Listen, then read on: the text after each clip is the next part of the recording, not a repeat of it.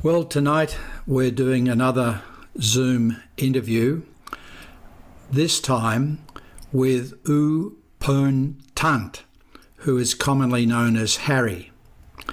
And his story is a little different to all of the stories that we've recorded before, as he was a long-time employee of the Burma Socialist Program Party. So, Harry, I'd like to welcome you to the podcast. Thank you. Thank you. So, can we start perhaps with you talking a little bit about your family background? Okay, I will start now. Actually, I couldn't get back far enough except for my grandparents, because in Myanmar culture, we do not record down the family tree. There's no such thing as a church record or anything like that. It's just passed down by mouth, word of mouth. So starting with my paternal grandparents, my grandfather was a middle class, middle level government employee. He was first a magistrate at a small courts in Rangoon during the British colonial period. And then he was transferred to Rangoon Development Trust. In short, it's called RDT. Actually, his duties were to develop the Rangoon city and collect necessary taxes and revenues for the government and granting of land leases. That's my paternal grandfather. He was also a member of a lodge. I think he was appointed as a worshipful pastor or something like that. I do not remember exactly. But when I was very young, I played with his old clothes and his medals and all these. And then my paternal grandmother, she owned a lot of rice paddy land around this Ledbatan township in the Bago region. She was a typical Myanmar lady, stay at home, look after family, etc., etc. And then my maternal grandfather, that is the father of my mother, was the chief clerk at a Scottish firm operating in Yangon. The firm name was Alaman Arakan Rice and Trading Company. And he was in charge of the textile section as the chief clerk. That's the highest Burmese can get at that time. Chief clerk at a foreign trading company. And then my maternal grandmother, she used to have a Sharut factory. Sharut is something like a cigar, a Burmese style cigar. Sharut factory. And then she also owned a lot of paddy land across the Yangon River at a place called Chowtan. Then my father, my dad worked together with my grandfather, together with his father, my grandfather. He was in the Burmese language, we call it a Khonwin. A Khonwin means a revenue officer.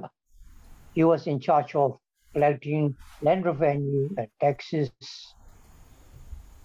Western Yangon. And then my mother, she's just a typical housewife. Just look after the family. So that's about my grandparents and my parents. Wasn't there something that happened in 1951 with the UNU government in terms of land? Well, during the UNU government in 1951, all privately owned paddy land were nationalized, expropriated, and redistributed among the peasants. So we lost all our paddy land. And was that a surprise, do you think, or did people predict that that was going to happen? That would happen. That would happen because at that time, the what you call the peasants who worked the land are very poor and they were bogged down in loans. So when the parliamentary government of UNU came into power, it was expected that it would do something for the peasantry. Okay, okay. So now about your childhood then. Yeah, I started school at Lady Borton's children's play school. Lady Borton was a wife, a European wife of Sir Borton, who was once a premier under the British during the British Burma period, British imperial colonialism. He was prime minister. And his wife, Lady Borton, opened this kind of a kindergarten for the young students. It was situated on Halpin Road, now called Kidangzu Yeita. Was it difficult? Was it difficult to go there? Was it only for elite Burmese? Well, you might say it's a bit difficult. You need to have some kind of a connection to get into the school because it's kind of a elite school because all these children that attended Lady Borton School will automatically be admitted to Methodist English High School, one of the best school in Yangon at that time, together with St. Paul's, St. John's, the convent school for the girls. So all these young students who studied in Lady Borton School were accepted into the Methodist English High School. And Methodist English High School was run by Methodist missionaries. The principal was a Scottish lady, and most of the teachers are either with British ancestry or English-speaking people. Is that where you got the nickname Harry? Is that where you were given the name Harry? Yeah. Because at that time, most of the children who studied at these missionary schools are given Christian names. So as I said, I joined the Lady Borton's Children's Play School from kindergarten. But this school was only up to the first grade. So after the first grade, I transferred to Methodist English High School. I joined the second grade until the 10th grade. And that is, we call it matriculation class. That's you finish the secondary school and are ready to join the university. I was just a simple boy. I did not excel in anything academically or in sports. When I was in the final year at the school, that's matriculation classes, we had this system called combination. You can either take the science combination, that is physics, chemistry, or the arts combination with history, geography, So what I took was history, geography, and double English. Double English means normal English classes plus English literature. So I passed this matriculation examination held by the government in 1962. That was a big year in Myanmar, wasn't it? 1962. Yeah, it was actually during our examinations that the coup took effect, March 2nd, 1962. And we were at that time sitting for the 10th standard exams. So, as you know, all the universities and the schools were closed down, shut down by the government because of this student unrest. And then they reopened. I started this Intermediate of Arts Part A courses at the university, Yangon University. But then they were shut down again. I never took part in all these unrests. I was just a bookworm, never interested in any of this politics. So I had nothing to do when this university shut down or the classes closed down. And then I saw an advertisement in the newspapers that the Soviet Union is offering scholarships for eligible students to come study in the Soviet Union. And the advertisement was by the Ministry of Education or Ministry of Education. So I applied, I sent in an application, set for the examinations, was selected, and they asked me what I want to study. Because to be frank, I'm very weak in mathematics. But I have a talent in languages. And I like reading, I can study, I have a good memory. So I said anything will be fine except the science and engineering subjects. So I was sent to the Moscow State University, Lomonosov Moscow State University, to study political economy in 1963. And were your parents supportive, or what was the general view of the population, of your friends? What did your friends think about? They were very proud that I have been selected as a government scholar, sent overseas to study. They were very supportive. Everybody was very proud. The family was proud. The neighbors were also very proud. So you were, I think, how many years in the Soviet Union? 5 years. 5 years. And surely for a person coming from Myanmar, the winters must have been horribly cold for you. Yeah, there were a lot of our friends. I think there were about 400 Burmese students at that time studying in the Soviet Union.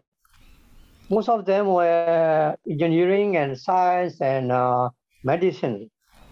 But 3 or 4 of us were studying Marxism-Leninism, because one scholar got a PhD in philosophy in Marxism-Leninism. 3 of my friends, they had a PhD in political economy. I was the only one who had a master's in political economy from the Soviet Union. And did you get enough money? Did you have a pension or a scholarship funds to study? Yeah, we had a $100 pension, US dollars equivalent Russian rubles. That is 90 Russian rubles equivalent to 100 US dollars. Was that enough to live well, or? Just enough. You don't have anything to spend on extra, but it's just enough. Except when there is a need to buy some warm clothing or shoes, because warm clothing and shoes were very expensive at that time. So 90 kopecks to is equivalent to $1. So we get 90 rubles a month. The postgraduate students, they get 100 rubles a month. Were you able to buy warm clothing, or did your parents have to send you money? Actually, the agreement was that as soon as we arrive, we're provided with warm clothing. A shapka, that is a fur hat. A palto. Palto is an overcoat, a warm overcoat, and fur-lined boots and everything. All as soon as we arrive. We were taken to the Universal Mart, that is a shopping center. GUM. We call it GUM. That is the biggest shopping center in Moscow, right across the Red Square and the Kremlin. We were taken there, and we had to choose the clothes and the hats and the boots that fits us. But the problem with me is that I am smaller, just 5 feet 3 inches, and about 50 kilograms in weight. So I could not find anything in the adult section. So they took me to another place called Jet Ski Meal. Jet Ski Meal is, in English, it's called a children's world. So I had to go there and took the biggest size for children. So anyhow, we were provided as soon as we arrived with warm clothing. But for the later, we had to buy our own, of course. Right. And were the Russians or the Soviets friendly towards, students from Asia, or? What you call the ordinary people, are very friendly, very hospitable, very fun-loving. But the problem is they drink a lot. Were you able to go to people's homes, or was that forbidden? Yeah. We can visit my teachers, my professors' houses, homes. Yeah, no problem. West portrayed that is behind the Iron Curtain, people are living like prisoners. No, we were not like that. Right. Of course, we were have to obey all the laws. Like if you cross the road, the militiaman will stop you and instantly fine you. Or if you go home drunk, they will just take you on their little bicycle and take you to the police station. Because if they leave you on the road, you will freeze to death. But the problem with me was that I do not drink at all. So I do not have any of that problem. But my problem was that I have problems with going to the cinema. If I go to an adult-rated cinema, they will shoo me away and said, "This is for the adults. You go to see the comics and the cartoons." I get angry. I had to show them my passport that I am above 18. That is the only problem I had. So why did you return in 1968? Is that because you'd finished your master's? Yeah, that's because I finished my studies. Right. And during those 5 or 6 years that you were in the Soviet Union, you never returned home, right? You were just there the whole time? I returned once. I had to save some money and return once. I think after 2-3 years. Oh, you were able to return home for a period? Yeah, well, I think about 30 days, I stayed at home. Right. You have to be frugal, of course. Of course. Can't spend much on girls or drinks. But you have enough if you live frugally. Because if you, for a breakfast, you spend around about about 50 rupees, 50 cents. Because for a slice of black brown bread, actually it's black bread, totally, totally black. It's free at the student cafeterias, you know. And if you take chai, chai that is tea without milk or sugar, it's free. But if you take sugar and milk with your tea, you pay, I think, three 3 cents extra, and 3 cents extra for a slice of white bread. And then for lunch, you spend about 1 ruble 50 cents, and for dinner, around about $1.50. So, I mean, it's not fine dining, of course.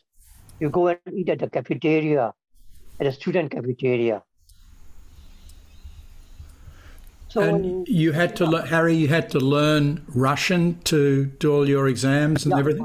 we first enrolled at the what we call a preparatory course. It's kind of a foundation course for Russian language. We learned Russian for 10 months together with other students from other countries. My classmates were from Nigeria, Mozambique, Kenya, Tunisia, and Indonesia, from all over this the world. Because at that time, most of the countries in Asia and Africa and South America were newly liberated. I mean, they just got their independence, and the Soviet Union was trying to organize these students into becoming good communists. Right. And Harry, what happened after you came back in 1968? Well, I was given a job at its Central Committee headquarters of the Burma Socialist Program Party. All of us who came back from the Soviet Union, they were immediately given jobs at the various ministries concerned. Right. And what was it like working there?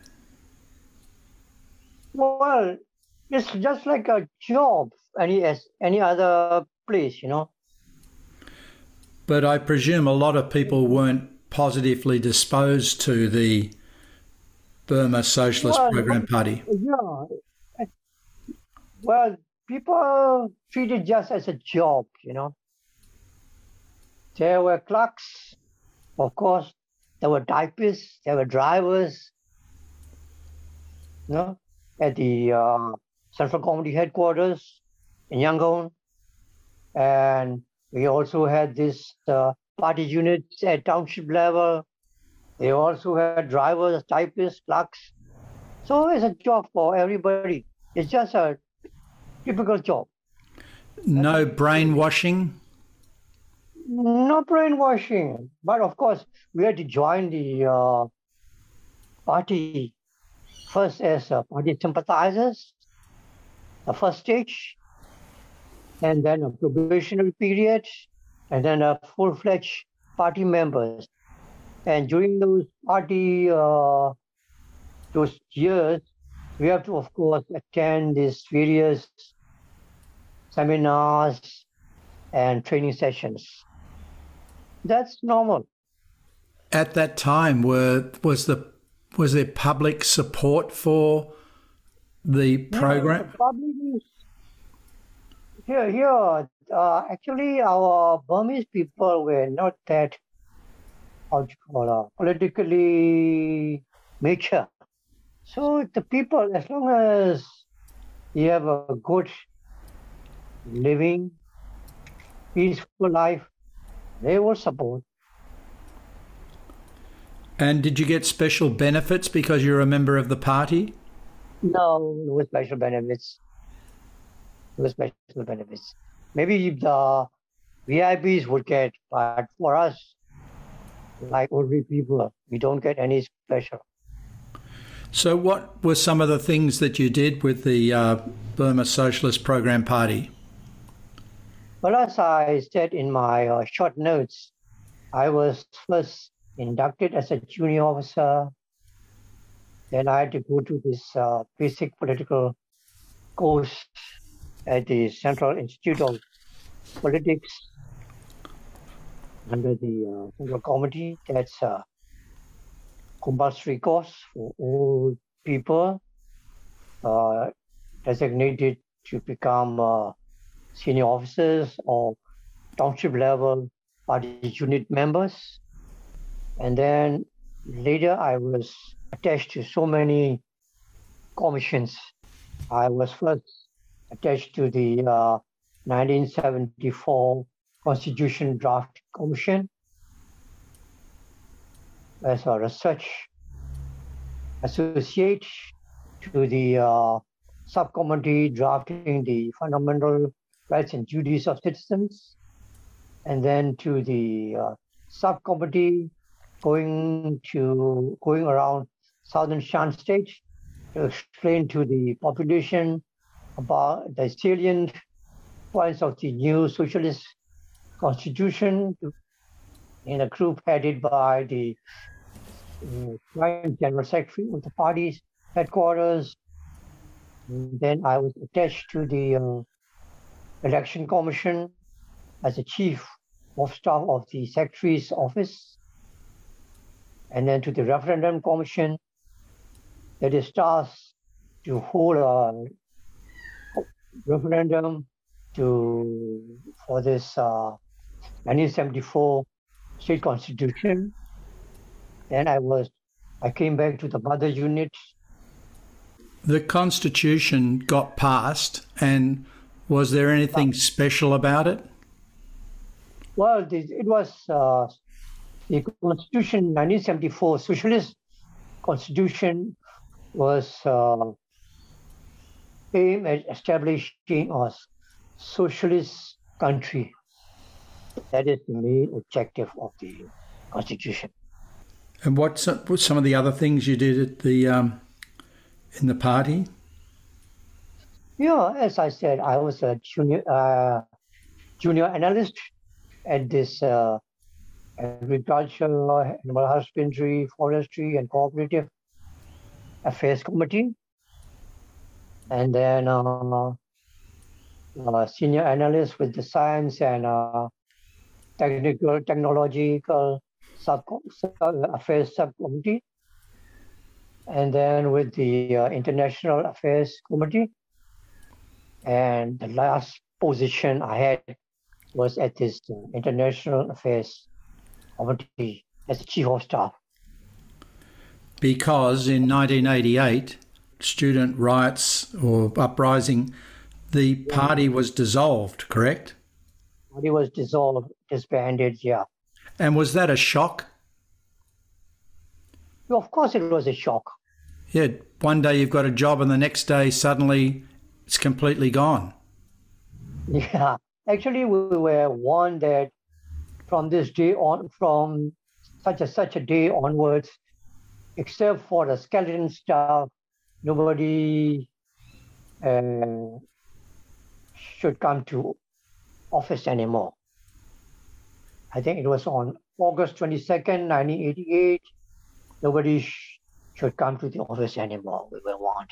Do you know why? Was that because of the student demonstrations or? Yeah, because the student demonstration and then there was this coup. 1988, it was the coup, you know? Yeah. Because there was a coup and the constitution was abolished and all political parties were disbanded by the military. So the PSPP was also disbanded. So how did that feel? What, you'd spent 20 years there, 1968 to 1988. Yeah. And then just suddenly your job's gone. Yeah. But at first I was, of course, dejected and depressed. But I'm a resilient guy. I started doing other jobs. Started to find other jobs. I started as a private tuition teacher. Was your wife working? No, she was not working. She is a typical Myanmar girl. She has never worked all her life until now. The Centrelink people were very amazed when I told them that in our culture, to have a husband who is able to provide everything for the wife is an honor. Yeah. The Centrelink people were very amazed. Right. That's in Australia. But in 1988, after that, from what I understand, I mean, it's not easy to make a living as a private tuition teacher, is it? No, there were a lot of, because the schools were closed down, universities were closed, there were a lot of young students who want to continue with their education, like speaking classes, English language classes, a lot of work. So were you able to earn more doing that than you earned from the government job? Well, nearly. Right. And so things started to open up a bit in Myanmar. Mm. So what did you do then? Well, in 1993, I started a travel agency together with my schoolmates. It's called Swiftman Travels. From the Methodist Boys High School? From the Methodist English High School. Methodist English High School. Yeah, together with my schoolmates. I think that's quite a network, isn't it? The Old Boys Network. Yeah, we had our school had produced many distinguished personalities. Aung San Suu Kyi was one of our alumni. Yep, I did. Yeah, and then the first president under her government, Chin Chaw, was my classmate. Well, that's a good connection. Yeah, and many became big shots in the government machinery. Some became ministers. One of my Moscow alumni, he became a minister. And many of us became managing directors at government enterprises, director generals of government departments, rectors. So did the old, we call it, the old school tie, did that network help people get jobs? It doesn't mean that they have jobs. You have to get a good, a gazetted officer job. Right. Gazetted officer rank. You have to sit for the public service commission examinations. So in addition to the travel agency, I think you got very involved in the government side of the travel industry. Is that right? Yeah. After this 1993, I was running this travel agency. And at the same time, I was collaborating with this Harrison Institute in conservation and everything. And in 2001, I was appointed by the Ministry of Hotels and Tourism as a General Secretary of the newly formed Union of Myanmar Travel Association as a General Secretary. So that association, I presume, represented all of the travel agencies in Myanmar. Is that correct? Yes, all the travel agencies and travel-related. Like hotels and guest houses. Later, they had their own associations. Oh, the hotels did. The hotels and the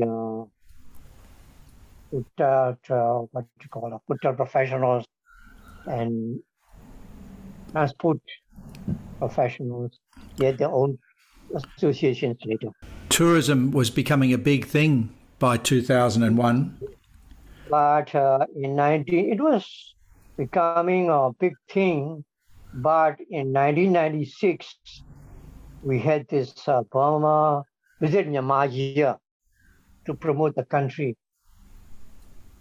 But sadly, the opposition at that time, the National League for Democracy, was calling for a boycott of tourism. So we had to struggle very hard. So one of the other things that I found very interesting that you did was rediscovering the ancient traditional cooperative fishing. Actually, in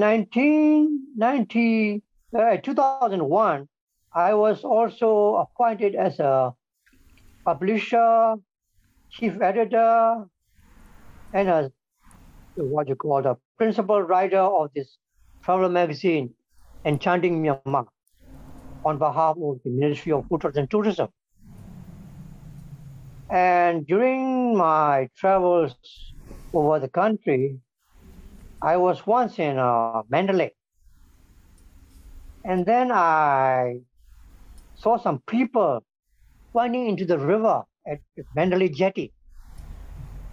I asked them, what is so interesting in the river? They said there are a couple of dolphins coming up the river. I was very surprised. I've never heard of dolphins in the freshwater areas. I know about dolphins in the ocean and seas and the saltwater areas, but never in the freshwater areas. So I asked around, and they said there are some villages north of Mandalay where the fishermen and the dolphins, they are called Irrawaddy dolphins, Ocasella brevirostris, that's a scientific name, Ocasella brevirostris. So they told me that there are some fishermen up north of Mandalay that fish together with dolphins. A cooperative, collaborative fishing method that been passed down for generations. So I came back to Yangon, and coincidentally, I read about this professor from Patna University who got a grant from the Whale and Dolphin Conservation Society in UK, who got a grant to study these Ganges dolphins. So I cut out this report and sent it to one of my friends in UK to find out about this Whale and Dolphin Conservation Society and tell them that we also have this freshwater dolphins in the Irrawaddy River, and that they have this unique method of cooperative fishing with dolphins and the fishermen. So to cut the story short, the Whale and Dolphin Conservation Society came back to me and said they'll send scientists to study these dolphins and to look into this cooperative fishing. No, the interesting thing about this cooperative fishing is that it is being handed down from generations to generations. These dolphins were in the Irrawaddy River a long, long time ago. In the Chinese chronicles of the Tang Dynasty, about 2,000, 3,000 years ago,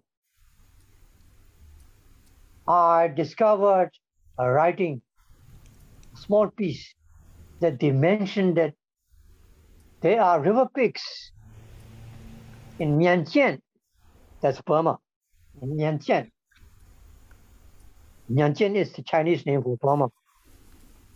And because the dolphins have 3 layers, the topmost layer, the fat and the muscles.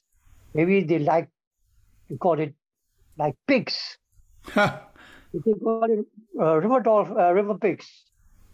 So I got this information also browsing through all these encyclopedias and everything. So I went up to these villages, interviewed some fishermen. So what they said was that they go out in these small canoes and they have this little wooden mallets, wooden hammers. They tap on the side of the canoes and the dolphins would come up.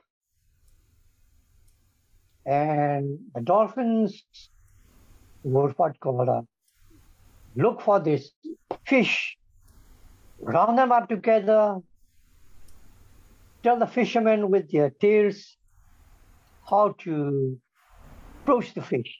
Like if they point to the right with their fins, the fishermen will follow to turn towards the right. Or if the fins show to the left, they'll go left. And if the fins are flat on the water, they just cast the net. And they say that with the help of the dolphin, they can get a lot of catch, a big catch. But without the help of the dolphins, they have only a small catch. So I was very fascinated. And together with Brian, we went about all these villages, talked to the fishermen, did some outreach programs and distributed some posters on the conservation of these dolphins. Did a seminar in Yangon on these dolphins. So do they give some of the catch to the dolphins? Is that the... What the dolphins get in return was that they get this spillover from the catch. They get this fish from the spillover. So I can give you a 3 or 4 part story I did with the dolphins.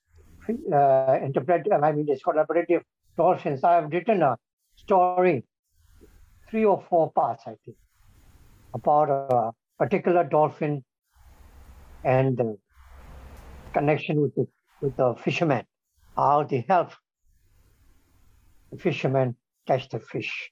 Yeah, I'd be interested if you could send me a copy. Yeah, I can send you.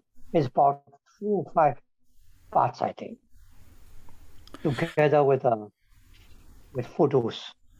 So, Harry, I'd like you, if you wouldn't mind, to talk a little bit. You've written quite a lot on the history of Rangoon. Perhaps you could talk about Racecourse, what happened and some of the stories that flowed from that. Because we were under the British custom of going to the races caught hold in the country also. All the high society, it was a prestige to become a member of the Tough Club, as in England. But to be accepted as a member of the Tough Club, as I said, is a very prestigious occasion. There is also a member stand around the racetrack, but the ordinary people that stand in the sun on the other side of the grandstand. My uncle, that is the younger brother of my mother, he likes horses very much. And my hairdresser also. What I remember is that the race courses were mostly held on Sundays. And by Friday, these handicaps and all this, how much weight for this particular horse all these details come out. And they will sit around and calculate, which horse to bet. And you can never go and disturb them. They get very angry if you go and disturb them while they are calculating all these handicaps and bets and all these things. And on Sunday, there are all these buses. At that time, when I was young, the buses do not have bus lines. Bus routes do not have numbers on them. There are emblems. All these bus routes going to this race course, they had these emblems of a red horse, white horse, and a zebra. All these bus routes, their destination is going to this race course, Turf Club. So every Sunday, all these buses are jammed with people going to this races. The ordinary people, I mean. So my uncle and this hairdresser, of course, they also go. In the evening, they would come back. You go and ask them, so how much did you win? They get angry. I never heard them win anything at all. I never heard them win anything, anytime. And I do not know. They never got rich from betting on horses. As far as I know, they never got rich or got any win.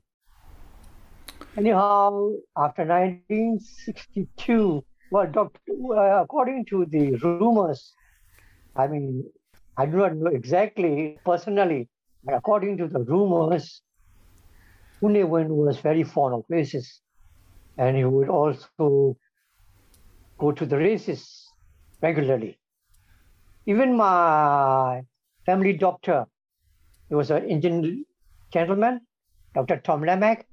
He has a stable for race horses. There's a paddock near the Turf Club, and he breeds race horses. And to be an owner of a stable is also a very, prestigious position in society.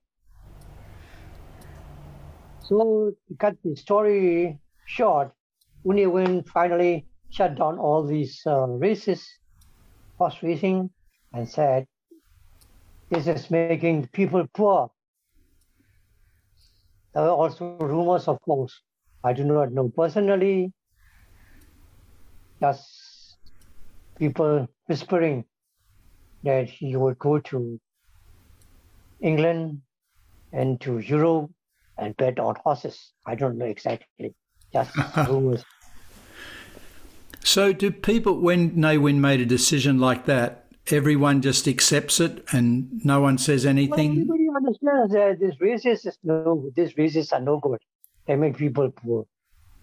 Everybody knows that, except for this, the high society, the elites, and the rich, the ordinary people. It makes them poor. Everybody knows that, accepts that. So you're saying that when he banned horse racing, the majority of people accepted that was a good decision? That was a good decision. I personally think it's a good decision. And what happened to the racecourse? Because it's a big area. Before I go to that, I would like to tell you more about this dolphin conservation. Okay. What I'm doing now, is like to you, I have started a project called a community-based tourism project at a small village on the banks of the Irrawaddy, a little bit north of Mandalay, together with the funding from Harrison Institute of UK. Did you say Harrison? Harrison Institute, based in UK. Right. Yeah. So what we are doing with this conservation is that we have set up this community-based tourism project in this village. The villagers, the fishermen in that village has a long story of fishing together with the dolphins. So we are promoting this traditional fishing method as a tourist attraction, and part of the revenue is earmarked for conservation, part for the village development, and part for the the upkeep of the project, of course, for the expenses of the project. So this project was started in 2014, and we finished that in 2018, and it was going very well. It was going very well. Even got a award. I think it was 3 awards. One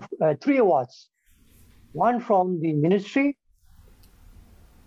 and the Asian Tourism Forum for the outstanding project that helping the community. And then from the Myanmar Institute of Responsible Tourism, and then another from Travel Massive organization from UK.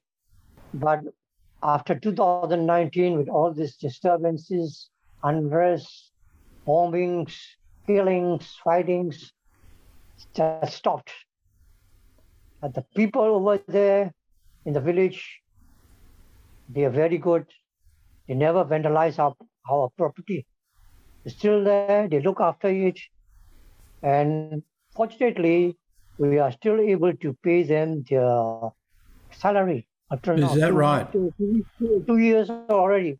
We had a good revenue amount. We had to save up a lot.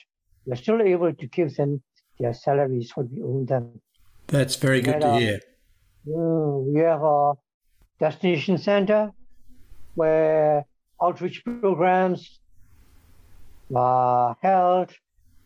We invited we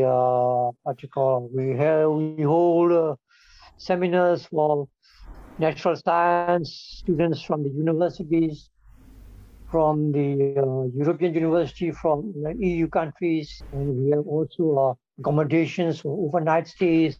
That's what we are doing now. So, Harry, I know you emigrated to Australia in 2009, and the Australian part is, of course, less relevant for us, but I wondered whether you could go back to your childhood and talk about how unstable things were in 1948 and the experience you had outside your home when you were a very young boy. Yeah. Well, after 1948, the country, as you know, civil war erupted, and the insurgents even approached after Insane. Insane is just about 10 miles from the Yangon CBD. The country was very unstable. Equality, robberies, killings, murders, theft, you name it. And especially a lot of these internally displaced persons, who are refugees from the areas where fighting between the government troops and the insurgents were going on. They came to Yangon to escape the fighting. At that time, my house was in the western part of Yangon, what we call the Chinatown area. And there's 4 main roads. The Dalhousie Road. Dalhousie is now called Mahabandula. The Fraser Road and Kanu Road, that is now called Anorata. And the Wuju Aung San Road. These 3 main thoroughfares that run from from east to west through Yangon. Everybody was pitching up these partial thatch roof huts on the pavement, on the pedestrian walkways. Crowded, dirty, families living there, all sorts of people, bad people, good people, selling everything, food, small goods. You can walk under these roofs without needing an umbrella. That's how thickly crowded they were. And then also the railways. There were frequent bombings, mines, all these railway bridges, mines. I cannot remember exactly the year, but one very, very ugly incident happened when the train coming down from Mandalay was mined near Yonglipin, somewhere there, near the Yumas, near the Bagur ranges, by an ethnic insurgents. And a group of young university students, young female university students, coming back for their studies in Yangon University, were kidnapped, taken to the border in exchange for arms and ammunition from the Kuomintang troops. Are very ugly. But finally, also on the routes, there were frequent robberies. And what about the experience that you personally had? Situation was very bad. Most of the residential areas, we had to hire private security guard. My dad was one of the elders of our ward. We had a Gurkha, Nepali Gurkha guard who works as a night guard in our area. It was a big one with this crooked knife. I was very afraid of him. He comes around in the evening. I go to my dad, and with a big, long, wooden staff, he goes around the area. Bang, bang, bang, bang, And every hour he strikes on this unused, iron rim, wheel iron. He strikes every hour on the hour and shout, "Everything's okay." And I was very afraid of it. When he comes to report to my dad that of his presence, every evening I would run upstairs because I was told that his what you call a kukri, this crooked blade he has in his belt. You cannot put it back into the scabbard without having a bit of blood on it. So I was afraid. So one time there was a robbery somewhere. I do not know. So to give you an idea of our street, there's a numbered street with numbers on the streets. And then we have the houses facing the street. And at the back of the houses is a back drainage space where all this sewage, manholes and everything, and the used water and what you call are collected. So there was a robbery somewhere, and a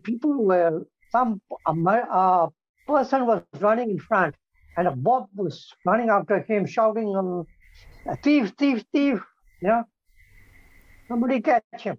My mother took me immediately upstairs, locked me in. She doesn't know what is happening. She's afraid that I might get hurt. So my dad, our house was at the corner of this back drainage space and the road in the street. So as the so-called robber came near him, he I think he stalked him or something like that. Anyhow, the robber was flat on the ground. Knocked him out. Knocked out. So my dad had to cover him from above. Otherwise, the mob would have killed him. And for his courageous and heroic action, he was awarded a revolver and a certificate from the commissioner of Yangon Police. And this revolver, as far as I know, he just used it once, only 3 shots. And it was at a funeral of a monk, a family monk, a monk from our family monastery when he died. And to commemorate his funeral, he shot 3 shells. He shot 3 shots. That's the only time he used that revolver. Anyhow, when he died, I surrendered it back to the police. It's dangerous at home. I do not know how to use it. No. I have small boy at home, so it's dangerous.